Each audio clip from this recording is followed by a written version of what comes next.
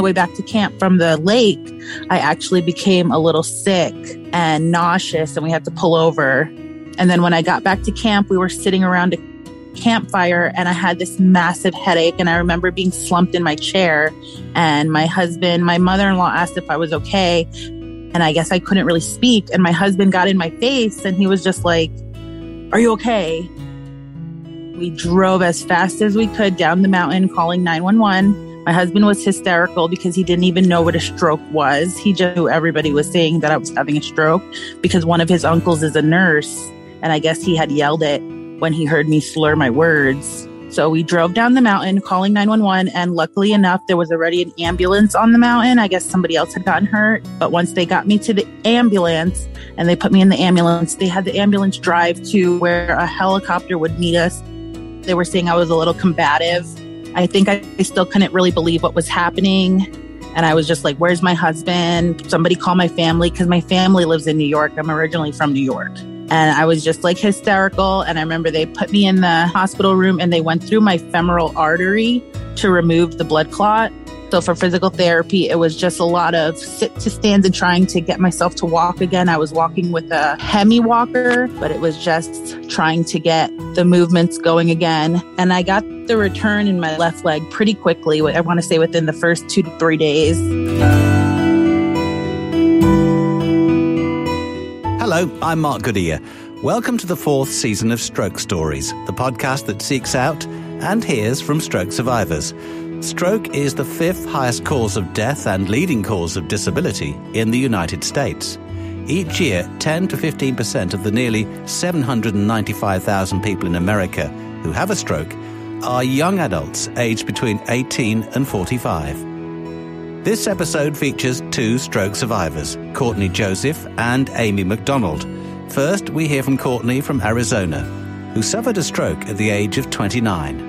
I was actually on a mountain. I was camping with my husband's family. It was like the second day we had gotten to camp. And that day I felt fine. However, my husband had just gotten a kayak. So we went to the lake so he could take the kayak back. On the way back to camp from the lake, I actually became a little sick and nauseous, and we had to pull over. And then when I got back to camp, we were sitting around a campfire, and I had this massive headache. And I remember being slumped in my chair, and my mother-in-law asked if I was okay. And I guess I couldn't really speak. And my husband got in my face, and he was just like, "Are you okay? Stop playing." Because they were like, "Are you okay?" And I'm like, "I'm not playing." And I was slurring my words. And then his brother picked me up and put me in the truck, and we drove as fast as we could down the mountain calling 911. My husband was hysterical because he didn't even know what a stroke was. He just knew everybody was saying that I was having a stroke because one of his uncles is a nurse. And I guess he had yelled it when he heard me slur my words. So we drove down the mountain calling 911. And luckily enough, there was already an ambulance on the mountain. I guess somebody else had gotten hurt. But once they got me to the ambulance and they put me in the ambulance, they had the ambulance drive to where a helicopter would meet us so they could take me to the stroke hospital. Because in Scottsdale, Arizona, there's a really good stroke hospital. It was chaotic. I remember saying that we couldn't afford for me to go in the helicopter, which was accurate. And I kept telling the guy when he put me in the helicopter that I don't want to die like Kobe. I kept repeating that, and I barely remember that at all. And from there, they got me to the stroke hospital really quickly. I don't remember them putting me in the helicopter. I don't even remember being in the helicopter. When I got to the hospital, they were saying I was a little combative. I think I still couldn't really believe what was happening. And I was just like, where's my husband? Somebody call my family, because my family lives in New York. I'm originally from New York. And I was just like hysterical. And I remember they put me in the hospital room and they went through my femoral artery to remove the blood clot. I was in the rehab for 10 days. Every day I did an hour of speech therapy, an hour of physical therapy, and an hour of occupational therapy. With the speech therapist, I really didn't require that much speech therapy. I just liked it because I'm like an English language arts person. So it was fun to kind of do those activities, which was like memory stuff. Like she would show me a picture and take it away and then ask me what the 2 objects on the pictures were, or she would give me words and I would have to repeat them back to her in order. For occupational therapy, she had me working on my hand a lot because I was paralyzed on my left side completely at that time. So, and I actually still don't have a functional left hand.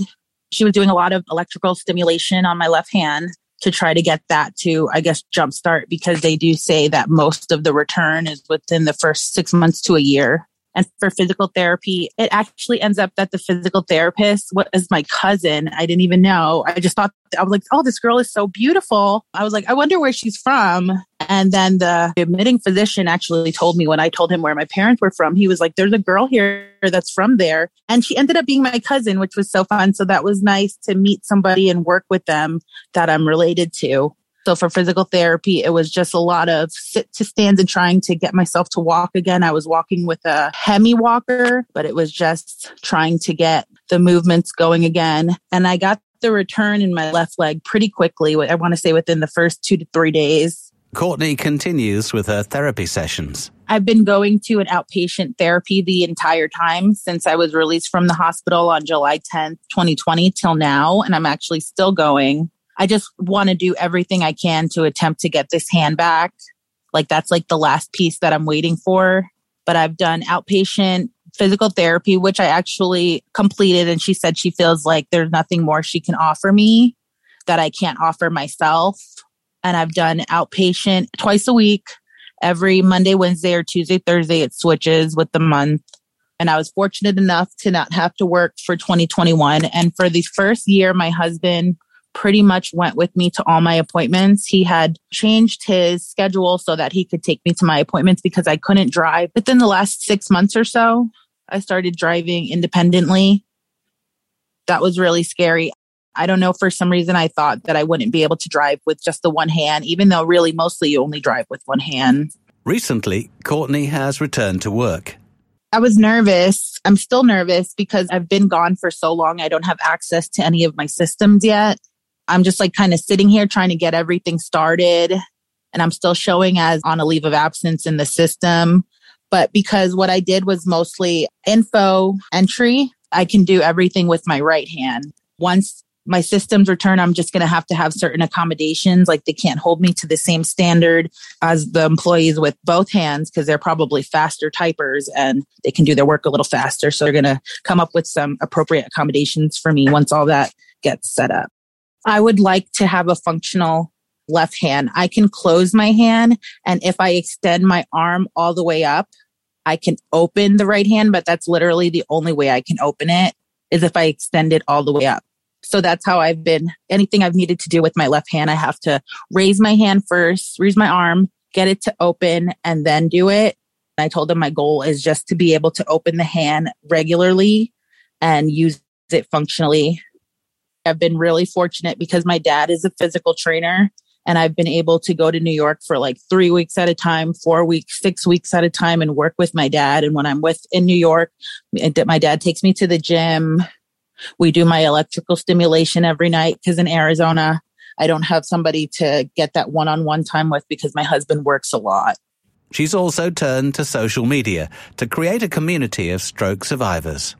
I just started putting stuff on Instagram and Facebook. I had posted all my videos from therapy on Facebook because I just wanted people to see that young people can have strokes too, because a lot of people were like, oh my God, how did that happen? You're so young. And I'm like, a stroke can happen at any age. And a lot of people didn't know that. And I wanted them to see everything that goes into recovery. I was just reading this post that this girl posted about how they don't tell you after a stroke, your period gets kind of crazy. Nobody told me that. And I was experiencing that. So I told her it was very nice for me to read her story and to know about that. So now that's something I'm bringing up with my doctor on my next appointment. It's just nice to see everybody's experience. I like that. And I know when I first had the stroke, I look for representation. So I was looking for young Black girls that had strokes too. And I was like, I need to be the person that I'm looking for.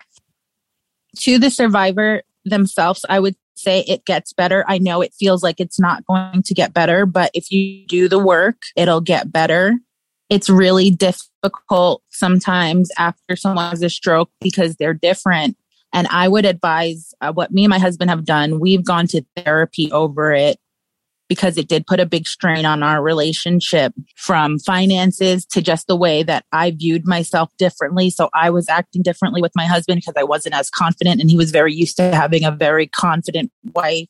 It was a little difficult for him, and he had to take over doing everything for me. And I know everybody was always asking him if he's okay, if it's too much, and he got very frustrated. So I know it's a frustrating thing to have to be a caretaker and to be thrust into that position, but the person that you're helping, they will appreciate it. And it's not their fault that this happened to them. So just hold on and help them through it, and you guys will get there.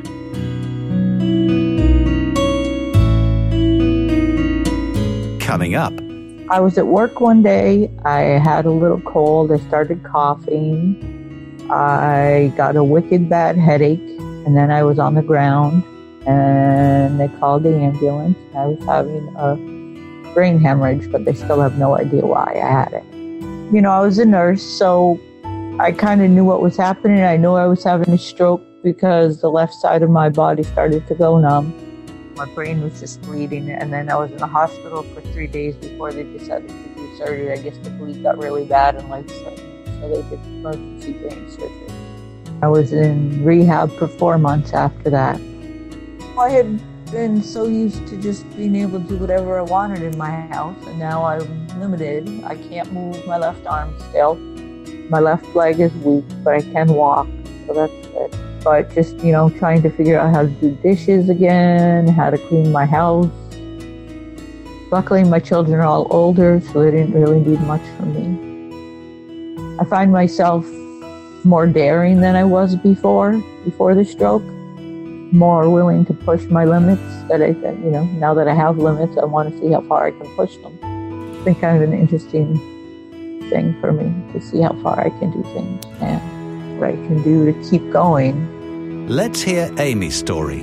She's from Vermont and suffered a stroke at the age of 50. I was a full-time registered nurse working in a hospice facility. I was the main breadwinner of my family. I have 3 children and a husband who also works. Hobbies, I was very active. I enjoyed hiking and gardening, cross-country skiing, swimming, all those things. I was at work one day. I had a little cold. I started coughing. I got a wicked bad headache, and then I was on the ground, and they called the ambulance. I was having a brain hemorrhage, but they still have no idea why I had it. You know, I was a nurse, so I kind of knew what was happening. I knew I was having a stroke because the left side of my body started to go numb. And my mother had had a stroke, but it was a clot. So I was assuming it was going to be a clot, and they'd get rid of the clot and I'd be okay.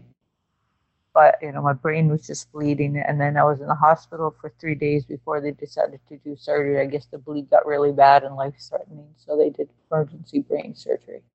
I was in rehab for 4 months after that. Amy's experience in her rehab facility was positive. Rehab was quite amazing, actually. I went to a very nice place. It was inpatient rehab. Everything is pretty accessible to you, and you're doing exercises every day, and they're making you get up right away, and I'm walking on the treadmill day 1. So it was pretty good. I really enjoyed it. After the rehab was where everything kind of got really hard. Coming home and trying to figure out how to be me in my old surroundings and my new body was very hard for me. I had been so used to just being able to do whatever I wanted in my house, and now I'm limited. I can't move my left arm still. My left leg is weak, but I can walk, so that's good. But just, you know, trying to figure out how to do dishes again, how to clean my house. Luckily, my children are all older, so they didn't really need much from me. Just trying to figure out my place in the world again, I guess, is in my struggle, and trying to find a new community to be with, which is why I started my Instagram page, which is kind of trying to reach out to other people who have had strokes and kind of get support that way and offer support if I can to people. Physically, I'm kind of, you know, I'm getting stronger still. I still push myself. I still go to rehab. I've taken up things like rock climbing, which has been an amazing activity for me. I find myself more daring than I was before the stroke. more willing to push my limits that I can, now that I have limits, I want to see how far I can push them. It's been kind of an interesting thing for me to see how far I can do things and what I can do to keep going. It's the day-to-day things that really are hard for me, just making my routine for myself and making sure I follow the routine and follow my exercises so I don't fall backward. To keep herself fit, Amy's also turned to rock climbing. I found an amazing place that would take me on. It took a lot of searching, and you really have to be your own advocate after a stroke. I decided you really have to be loud if you want to get what you want. So I found the place I wanted to go to, and I pestered them enough to take me on, and they climb with me. One person's on my left side and kind of helps me make sure my foot is placed in the right spot. That's the part I have a hard time with. And then I just kind of climb up with one arm and both legs. It's great for me because it makes me concentrate on my left leg, which sometimes I kind of forget to use. So the instructor's there to remind me to use my left leg and to make sure that I don't hurt myself as I go up. But I've gotten to the point now where I can kind of climb the wall myself, which I was not able to do at all in the beginning. So I've been climbing for about a year, and it's been an amazing experience for me. It's helped with my confidence, it's helped with my strength, and it's kind of given me a little community there that I really have appreciated and loved. She has remained positive about the impact the stroke has had on her life. It has fundamentally changed what I can do, like things that I used to do for enjoyment. I am trying to find all kinds of new things to do. I feel like I'm more confident now than I was before, strangely enough. I feel like I'm more able to speak up and talk about what I need, which has been a wonderful benefit of the stroke. I'm trying to concentrate very hard on what I've gained from the stroke and not what I've lost, which sounds weird, but when I was first when I first got home, I kind of went into a spiritual place with my stroke and started doing a lot of meditation and mindfulness stuff. And that's really helped me a lot. Just making sure I take everything day to day and not try to think too far into the future or the past, just go day to day. That's what I have to do. I've done a lot of research on adaptable sports, and luckily Vermont has an awful lot of adaptable programs. They have a few different places you can go. I found Green Mountain Adaptive Sports, which is an amazing program, and I've been able to kayak with them. They got me, I'm going to go skiing next week actually, which I've never done downhill skiing before, so I'm going to try it for my first time after the stroke. Like rock climbing, I never did rock climbing before the stroke either. So that's where I'm finding my communities, in the adaptable sports, which is wonderful because it keeps me active and it gives me like-minded people to talk to. Instagram I've used to kind of reach out and find the different communities that I can kind of reach out to. And I'm finding that you really have to be quite persistent to get people to respond to you, almost obnoxiously so, which feels pretty weird because I'm not someone that would usually pester people, but I really feel like I have to kind of put myself out there in order to get any kind of response. And Amy thinks that perseverance is the key. Patience, understanding, be patient with yourself. Everything takes time. Don't give up. Make your needs known, and don't be embarrassed to ask for things. That's been a hard one for me, is learning to let people help me. Since I was always the caregiver and always the helper as a nurse and a mom, it's been a really hard switch. But it's also brought me and my husband a lot closer together because I've had to let him help me. Both Courtney and Amy have worked hard to adapt to their lives post-stroke and have each turned to social media to create a community of stroke survivors who can help each other. Thanks very much for listening to Stroke Stories. We do value your support. Please do rate and comment on the episodes you hear. That'll help us spread the word. And if you are, or you know of a stroke survivor, and you can share your story with us, we'd love to hear from you. Our DMs on Twitter and Instagram are always open. The Stroke Stories podcast was produced by Aidan Judd. I'm Mark Goodyear. Thank you for listening.